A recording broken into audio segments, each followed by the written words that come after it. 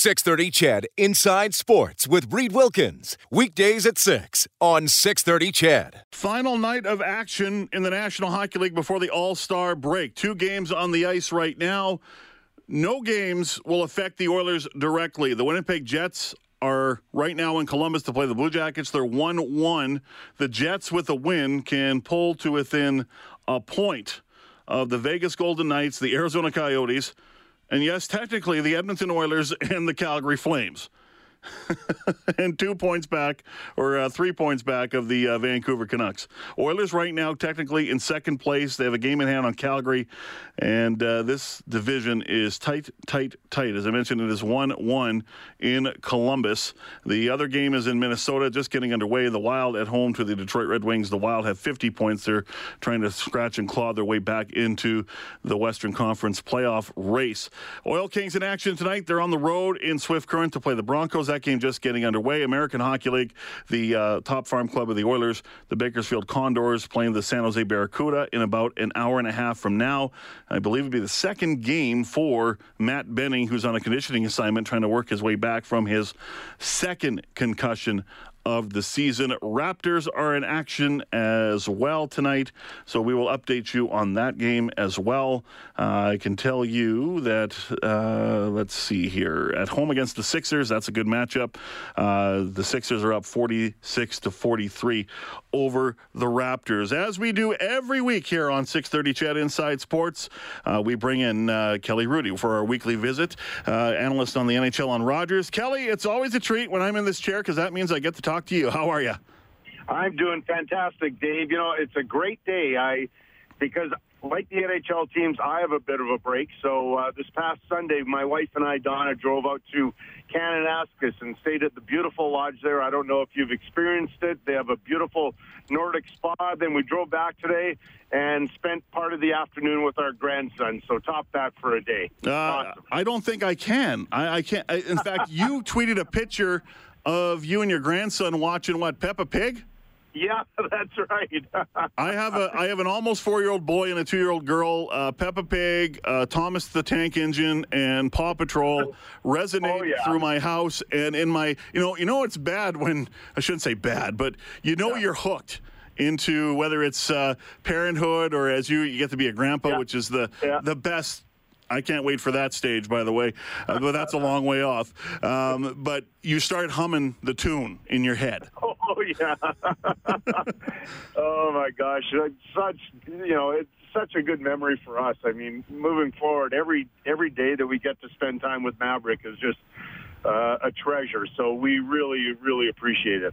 So I believe there are 17 teams in total that are on the bye week before the All-Star break. And then next week, when those teams get back in action, 14 teams will be on their bye week. Most of the Pacific and I believe most of the Atlantic Division is off this week. There's the Knights played last night, and that was a good result for everybody in the Pacific Division playoff race. They lost 3-2 to the Boston Bruins.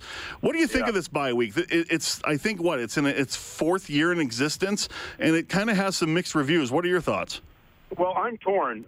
There's a part of me that as a player I'd go, oh boy, what a welcome relief. Have a bit of a break, and then when you come back and it's after All-Star, then you really know the grind is on. You've got February and March to play your best hockey and hopefully get your team into the playoffs.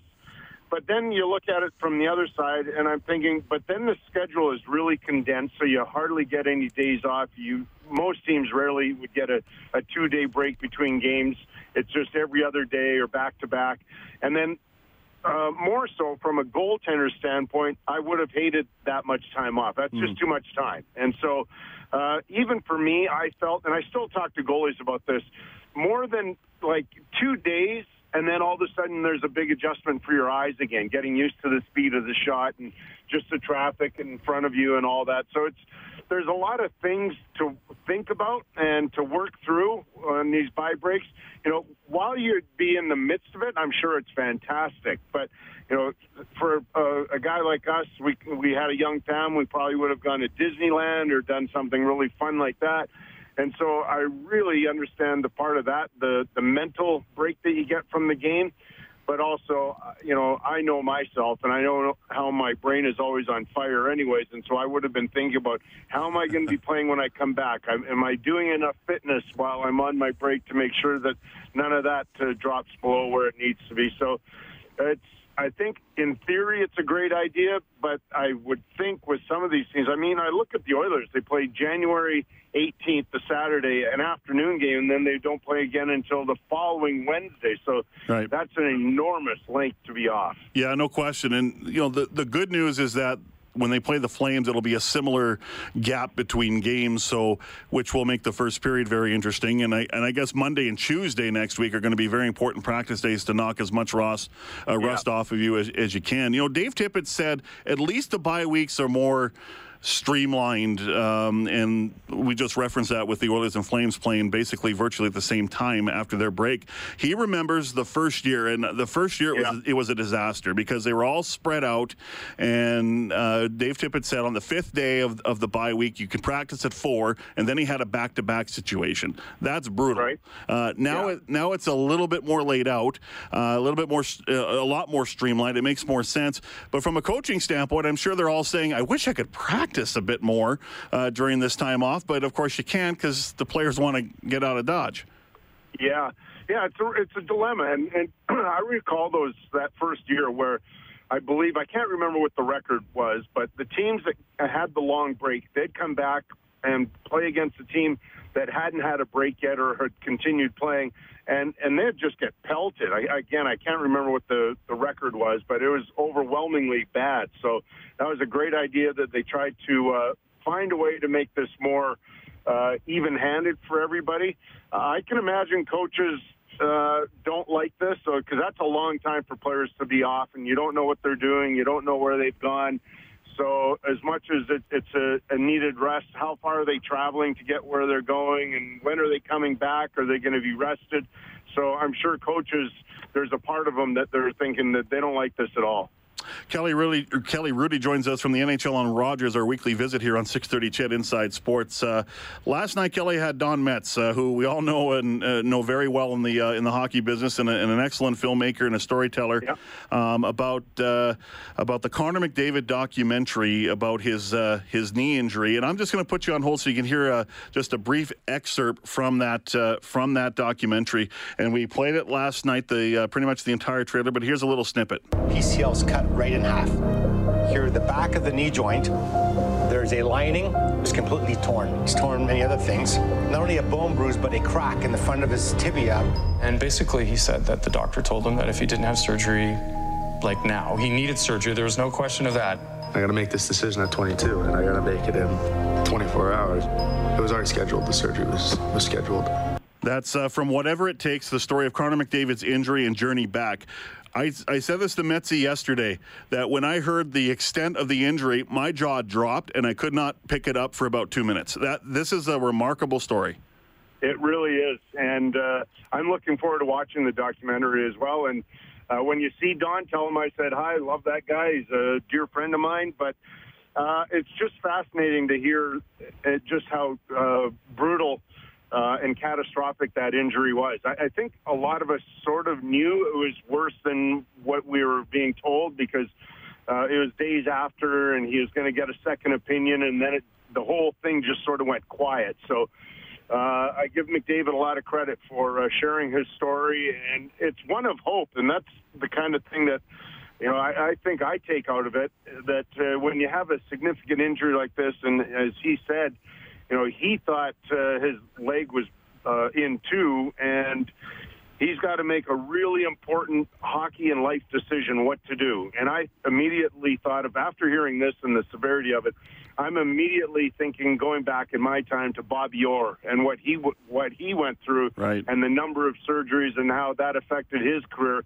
Perhaps the best defenseman ever to play. And so I'm really happy to hear that technology and science and medicine has come so far that a major injury like what McDavid has in some cases, you don't need surgery and you can do it by rehab, but I'm sure the dedication to that rehab was enormous. Yeah, no question. And, it did limit him in the first, 25 games, but, limit and Connor McDavid, that's on another level. And you look at him now, and he's playing at an extremely high level, and it's a bonus that they can break up him and Draisaitl, and then the second line with Yamamoto and Nugent-Hopkins has been playing well, and McDavid's going to get Cassian back, and Neil's been up there, and who knows if a Tyler Benson gets called up at some point. He could factor in as well. But, I think one comment I heard about Connor McDavid's year is that every night he hasn't been the best player, or he hasn't been the best player every night. Most nights he has been, but that's a good thing. Yeah. When you're talking about he is a little bit slow in the first maybe 25 games, I'm thinking more recently, we did a broadcast 2 Saturdays ago, I believe it was, and we showed the speed of him in that one clip. And it was against the Calgary Flames, and it was against Travis Hamonic. Hanifin pinched in, but Hamonic was the defenseman chasing him. And I talked to Hamonic after, and I said, I'm not trying to embarrass you or make you feel bad or anything, but we showed the clip with McDavid, and he topped just over 44 kilometers an hour. Now, with our great telestration that we have in the studio, our technician, Brad, said that he recalls like we had him just over 39 and maybe right around 40 kilometers, but never just over 44. So, and I talked to Hamonic after. He said, yeah, I thought I was flying out there. And then, by the way in which McDavid knows how to protect the puck, he says, I had no chance whatsoever on that play. So that's phenomenal that with that kind of injury, he's back not only playing, but maybe perhaps better than ever. Yeah, no doubt. As we're joined by Kelly Hrudey from the NHL and Rogers here on 630 CHED Inside Sports, our weekly visit with Kelly. It's the All-Star Weekend in St. Louis at the Enterprise Center. We'll have it for you on 630 CHED starting at 6 o'clock on Saturday, the 3 3-on-3 games. Metro versus Atlantic, then Central versus the Pacific Division. You were in the league for 16 years, and you didn't make an All-Star game. You were snubbed 16 times as far as I'm concerned. And there's been a lot of players that have opted out for various reasons. There are legit injuries, but the debate is always going to rage on about how do you get players to buy in, and if they're hurt, they're hurt. What can you do? But Alex Ovechkin misses it again for a second straight year. I know he's 34 years old, and you have another injury replacement today. Austin Matthews is not playing because of a wrist injury, so Brady Tkachuk will be his replacement in the Atlantic Division. I don't think there's an easy answer to this. I like the format now. I don't know what the league can do here. It's hard to force players to play if A, they don't want to, or B, they don't feel that physically they should. Well, I think every player, for the most part, every player is really honored to be named to the team. Now, for whatever reasons, whether it's injury and or I believe if you put in enough time and done enough goodwill for the league, then like a player like Ovechkin, even if you aren't battling something, I think the league owes you something as well. And so I don't take that as though it's a slight towards the game or the weekend. He participated, I believe, in 13 or something like that, so I give him a break. But every young player that suggests that they don't want to go and give me the time off, I think they're mistaken. There's a real time-honored tradition about the importance of the game and the weekend and what it means to be named to that team. I mean, I saw it personally with David Riddick last week when he was named, and basically, from my appearance in talking to him, he was absolutely thrilled through the roof to be given an opportunity like this. A guy from the Czech Republic, not drafted, doesn't ever think he'll even ever get a chance in the National Hockey League, and one day he's named to the All-Star team, and the pure joy I could see on his face was really fun to be around. So I think the majority of players feel that way, but there's a slightly increasing trend where it's sort of trending away from that, and I'm not thrilled with that. Yeah, for sure. It is a concern. And as we finish up here, I think this event could be the show stealer of the whole weekend, and that is the women's 3-on-3 between Canada and the U.S. Those lineups are stacked, and I don't think they're going to necessarily hold back. Maybe a little bit, but I think that could be a really entertaining game. Well, first thing that comes to mind is they deserve to be there. So I was really happy and thrilled to see them there last year, and everybody knows they stole the show. And the thing is about this is, like I said, the women have earned it, and they have the respect of the hockey community. Nobody's gifting this to them. They've earned the right to be there, and I think it's a fantastic idea that the NHL honors those women and the women's game. So the league has made a lot of progress. The girls should go there and have a ton of fun and showcase what they can do, and we're going to be really thrilled to broadcast it and watch it. Kelly, great to talk to you as always. Reed will be back next week. Enjoy the time off, especially with your grandson watching Peppa Pig. Okay, thanks, Dave. Take care, bud. That's Kelly Hrudey from the NHL and Rogers, our weekly visit. You know who's not taking the All-Star game off? That's Connor McDavid and Leon Draisaitl. They'll be in the game for Team Pacific. You can catch All-Star coverage on Saturday at 6 o'clock as we'll hear the Pacific. I believe Pacific and Central are the second game. Metro and Atlantic are the first game. I could be wrong, but I'll look into that. And you'll have live coverage here on 6:30 CHED. So that'll be a lot of fun.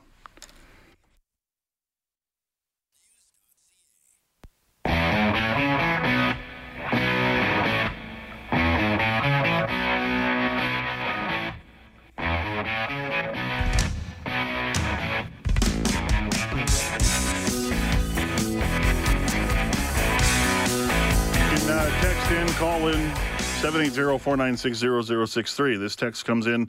Hey, Dave, can you ask Kelly if it's true that Eric Francis, who is works for Sportsnet in Calgary, said that whoever didn't vote for Derek Jeter should have to fight Milan Lucic? No, didn't get to that question. Sorry. Wow, doctor's wrong. Who knew? LOL. No, doctors knew. We didn't know. We didn't know the extent of McDavid's injury till 2 days ago. And there was a small circle that knew the extent of McDavid's injury. So, no, the doctors were not wrong. We were told a slight PCL tear. I remember that. A slight PCL tear and I believe a bruise. A bad bruise. That's all we knew. That's all we knew. This text says, wrong, you owe the league. He just wants a vacation. I assume that's Alex Ovechkin.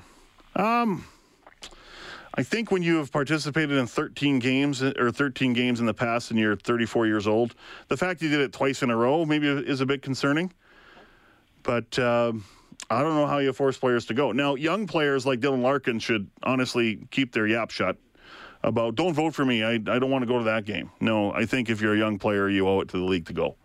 If you're a veteran that has done your part, I think you deserve a year off here and there.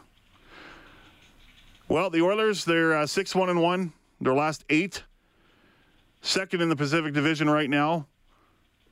Playoffs, well, they're in their sights, but it's a little cloudy. We'll get an idea from Jonathan Willis, what he thinks. He writes for The Athletic, Edmonton. Dave Campbell in for Reed Wilkins tonight on 6:30 CHED Inside Sports.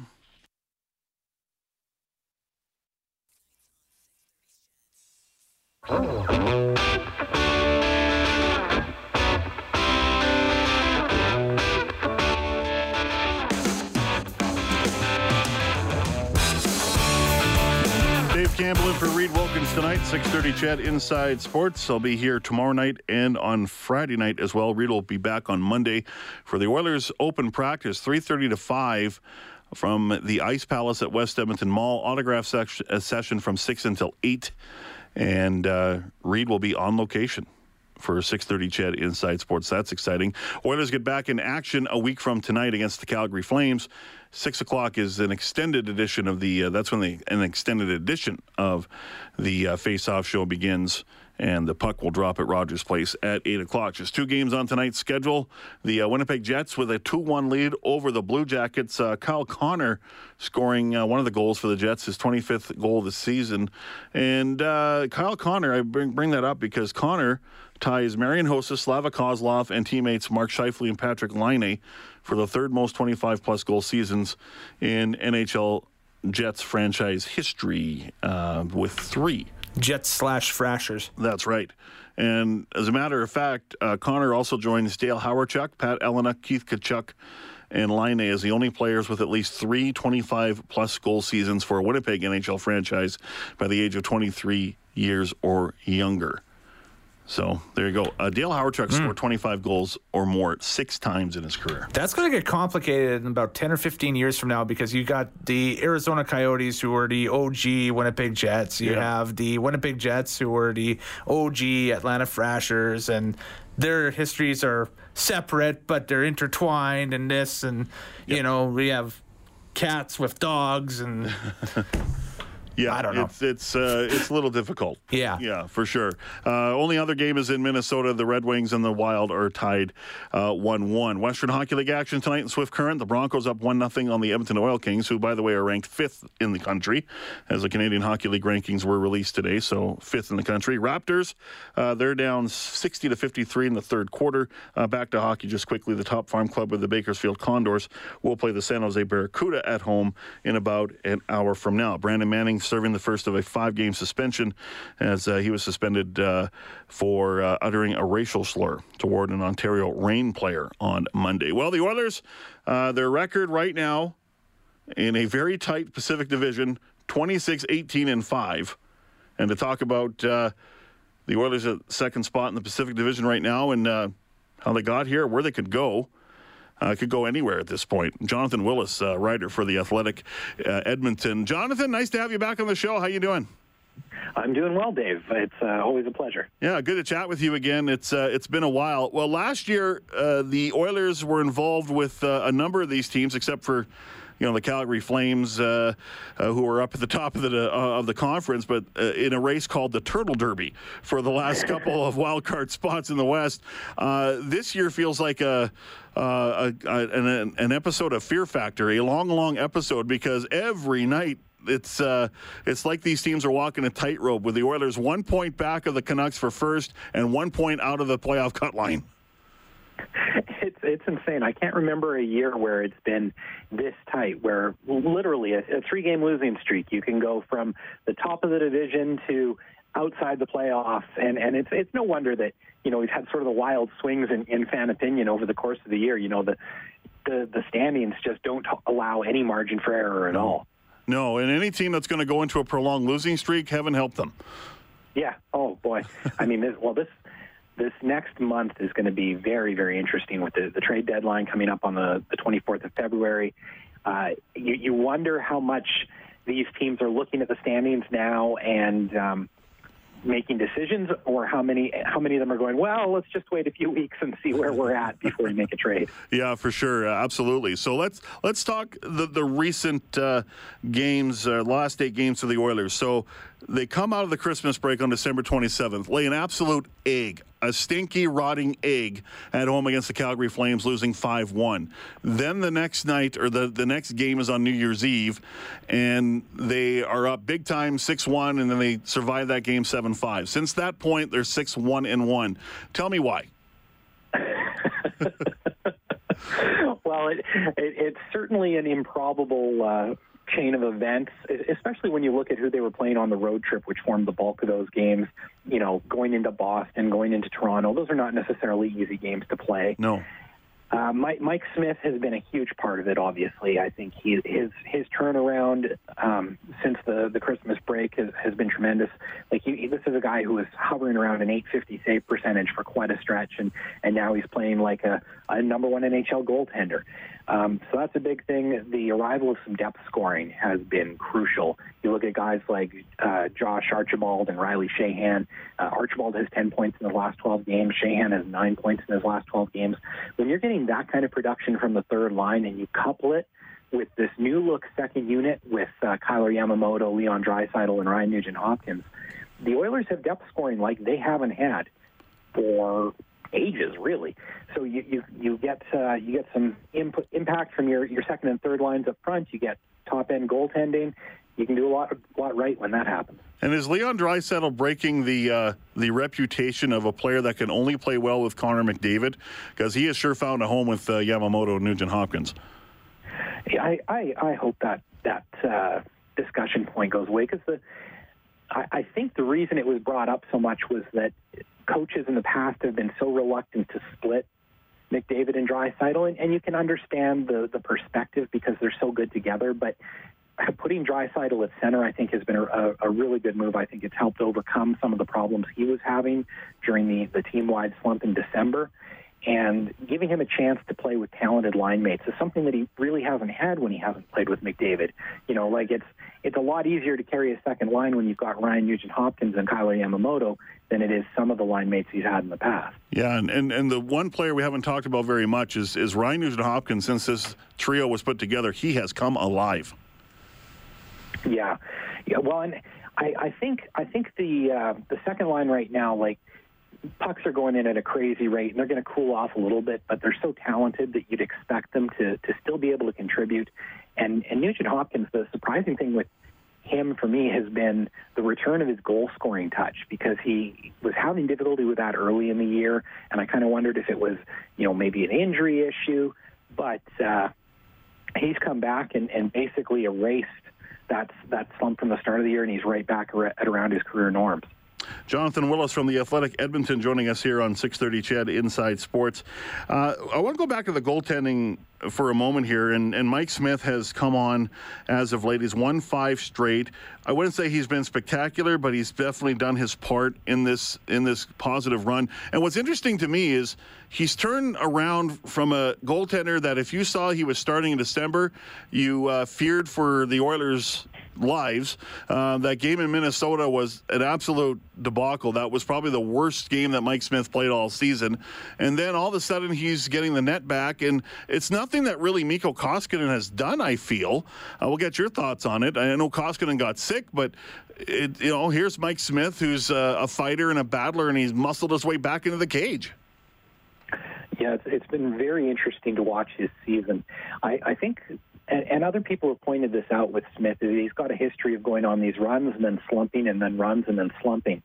And I think if you're trying to assess him, looking at his performance over the course of the year, I believe he's at a .901 save percentage right now. That's probably a fair estimate of what he'll give you in the future, but he'll give it to you in spurts of being really good and then spurts of being not so good. Right. The critical thing for the Oilers, to me, is less which of him or Koskinen is starting on any given night, and more the ability to have both of them playing key minutes. If you look at their schedule, like in January, it's a very light schedule, but in February and March, there's 60 days between those 2 months, and the Oilers play 30 games over that span. So both of those guys are going to get a lot of work. Yeah, there's no doubt that they're going to need both goaltenders. And it's funny, it used to be this saying that if you have two, you have none. But now it's kind of changing. If you have two, tandems can work, and maybe in the playoffs you got to pick one. But we see it in football too. I was just going to muscle the football reference in here because it's me. But we saw this year in the CFL, for example, there was, the Bombers needed 2 quarterbacks, for example. They won the Grey Cup. But back to hockey, tandems, it seems to work now. Well, I think, and both Dave Tippett and Ken Hitchcock have made this point, that with the Western travel schedule, it's taxing. I think we have a better appreciation for handling the workloads of players now. I'm not sure that we've found the right balance in the NHL yet. Like, I wonder if we don't see it eventually move to a position where it's sort of a 55-27, two starts and 1 start ratio for most teams, because usually if you've got a starting goalie, it's, you've got one goalie who's significantly better than the other. But maybe it's a function of the position too, where there's just so many players that are tightly grouped together. And if you've got the 25th best goalie in the league and the 35th best goalie in the league, in any given month, it's impossible to know which one of them is going to be playing better. So, you combine load management, you combine the similarity of a lot of tightly grouped modern goalies, and I don't think the tandem is going to go away. Jonathan Willis from the Athletic Edmonton joining us here on 630 CHED Inside Sports. Before we talk about trade, a lot of speculation about a contract extension for Zach Kassian, and there's been speculation about Riley Sheahan and Nygaard and Archibald, who have contributed nicely here. Zach Kassian's number, it's 3.25 to 3.5 for 3 years, being the cap hit. Is that something you would be comfortable with if you're looking at the Oilers here? I think, well, it's a tough one. I mean, no, it is. And no matter how you look at it, I think you have to applaud Zach Kassian, because, it wouldn't have taken much for him to be out of the league at this point in his career, and he's really found a way forward with Edmonton and a way to contribute and be a valuable player. The risk there, I think, is you have to look at him and imagine what he would be if he wasn't playing with Connor McDavid, because you don't know what the lineup's going to be a year or 2 years from now, and it's very possible he'll be on your third line, and at that point, what is he worth to you? To me, I kind of feel like 3 years at $3 million annually is sort of the outer marker that I'd be comfortable with. But there's no reason for Kassian to accept that. I'm sure he's capable of getting probably 4 years and probably at a number bigger than $3 million, as you alluded to. Yeah, and you got Darnell Nurse coming up too, and that's going to be an interesting debate. Well, the Nurse contract, I think that the one thing that'll really help them there is the development of Caleb Jones, because if you can move Chris Russell in the offseason, you can take the money, the price difference between Russell's cap hit and Jones's cap hit, and basically glue it on to Darnell Nurse. All right, trade deadline is coming up in about, 4.5 weeks away here. Ken Holland historically has made deals, but he is if you look up the word in the dictionary of patience, he's probably has about 4 pitchers beside it, because that's just who he is. He's going to have a lot of cap room, obviously, in the off season to sign some contracts and maybe get some free agents, but in the here and now, what do you see? And it's hard to forecast because it is Ken Holland. I'll just interject my thoughts here. I can see him looking for a top 9 forward because that's what they need. But I can also see Ken Holland doing absolutely nothing, because this is someone that's not going to overpay, I think, for much. But anyway, what's your thoughts on what could happen at the trade deadline, and who's the target, or who are the targets to be traded? Well, I think you're right to highlight his patient track record. The one sort of X factor there is a lot of that patience was shown with the Detroit team that he had, been instrumental in putting together, whereas this Oilers squad, he has a lot more inherited pieces, despite a fairly active summer in free agency. I think I tend to agree with you. I imagine they would try and add a forward if they could. I wonder if a guy like Jujhar Khaira might be on the way out, because I would think he would have value at the trade deadline as a physical forward and a penalty killer. Targets, it's a little bit tougher because at this point, there's still probably a half dozen teams that we don't know if they're going to be in or they're going to be out. Right. I would think somebody, a left wing, would make sense. I personally like the idea of going after a forward with an extra year on his contract, somebody like a Miles Wood in New Jersey or a Josh Anderson in Columbus, although, Columbus has stormed right back in the East, so now maybe they aren't and don't have any interest in selling. It's one of those things where if you can add somebody who's going to provide more than just a short-term boost, that would be ideal. Well, it's compared to last year, I think Oiler fans will take this 10 times out of 10, even though it is walking a tightrope. And like we say, and to this point, the Oilers, the longest losing streak of the season has been 3 games. Now, they haven't gone on a big win streak since the start of the year when they won their first 5 games. But it's almost like the Oilers are, if they hold serve, they're going to get in.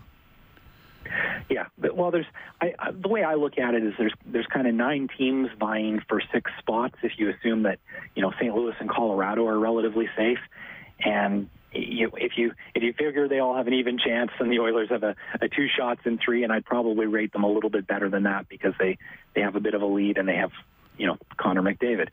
I think the one thing that Dave Tippett has done really well is maintain sort of an even keel, not getting too down when they're losing, not too high when they're winning, and that's enabled them to survive some of these ups and downs of the year so far.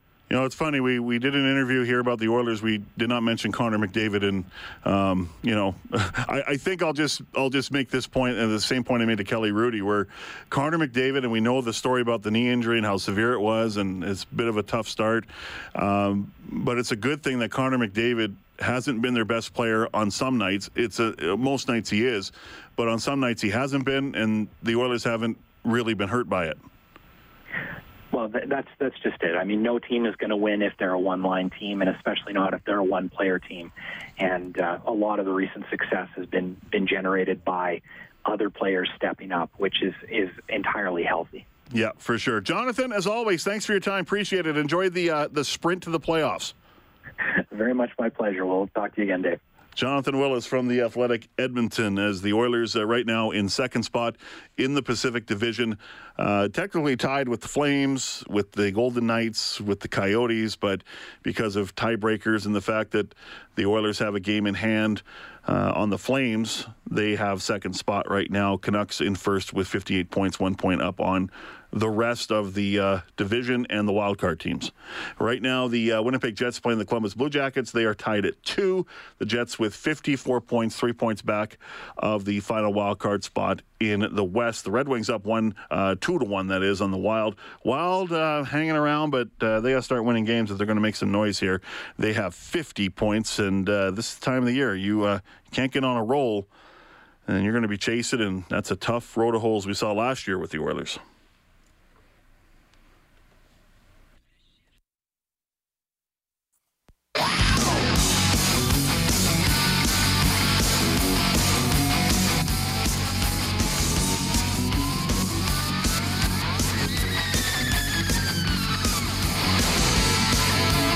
Dave Campbell this week as Reed Wilkins is enjoying the bye week. Western Hockey League action in Swift Current. Broncos up 1-0 on the Edmonton Oil Kings. The Oil Kings have really dominated on the shot clock. They're out shooting the Broncos by a score of 19-6, but they are down by a score of 1-0. You can text it at 630.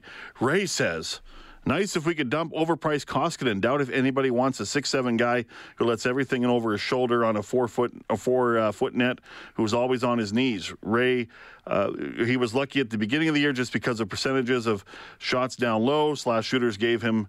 You're all mumble jumble here. Anyway. Maybe slow down when you text people. But basically saying that Koskinen cost the game against the Flames in that the Cassian Tkachuk debacle, not Cassian taking the penalty. You're not going to get rid of Mikko Koskinen at that contract, nor should you.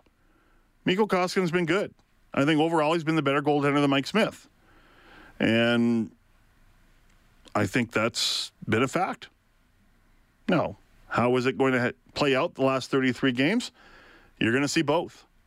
Now, will Smith get the net? And, as Jonathan Willis said, will he play two games in a row? Koskinen 1. Will he get more starts? I don't know, but they're going to need Mikko Koskinen. And Ray says, read my text. Don't ignore what most are thinking. I hope you have a pleasant evening, Ray. Thank you very much for your text. News is next from the 630 CHED 24-hour news center. In the next half hour, we'll hear from Scott Housen, who handles the pipeline of the Oilers prospects, and we'll hear what he had to say on 3 prospects of the Oilers, including Philip Broberg. And this was from Oilers Now from yesterday. In the second half hour, we'll be joined by a couple of coaches, or you hear a conversation, from last week's coaches introduction. Morley Scott, a conversation with Noel Thorpe, new defensive coordinator, and my conversation with AJ Gass, returning as special teams coordinator. And Eli Manning's retired. And Larry Walker was funny today at the Hall of Fame induction press conference. Campbell in for Wilkins on a Wednesday night.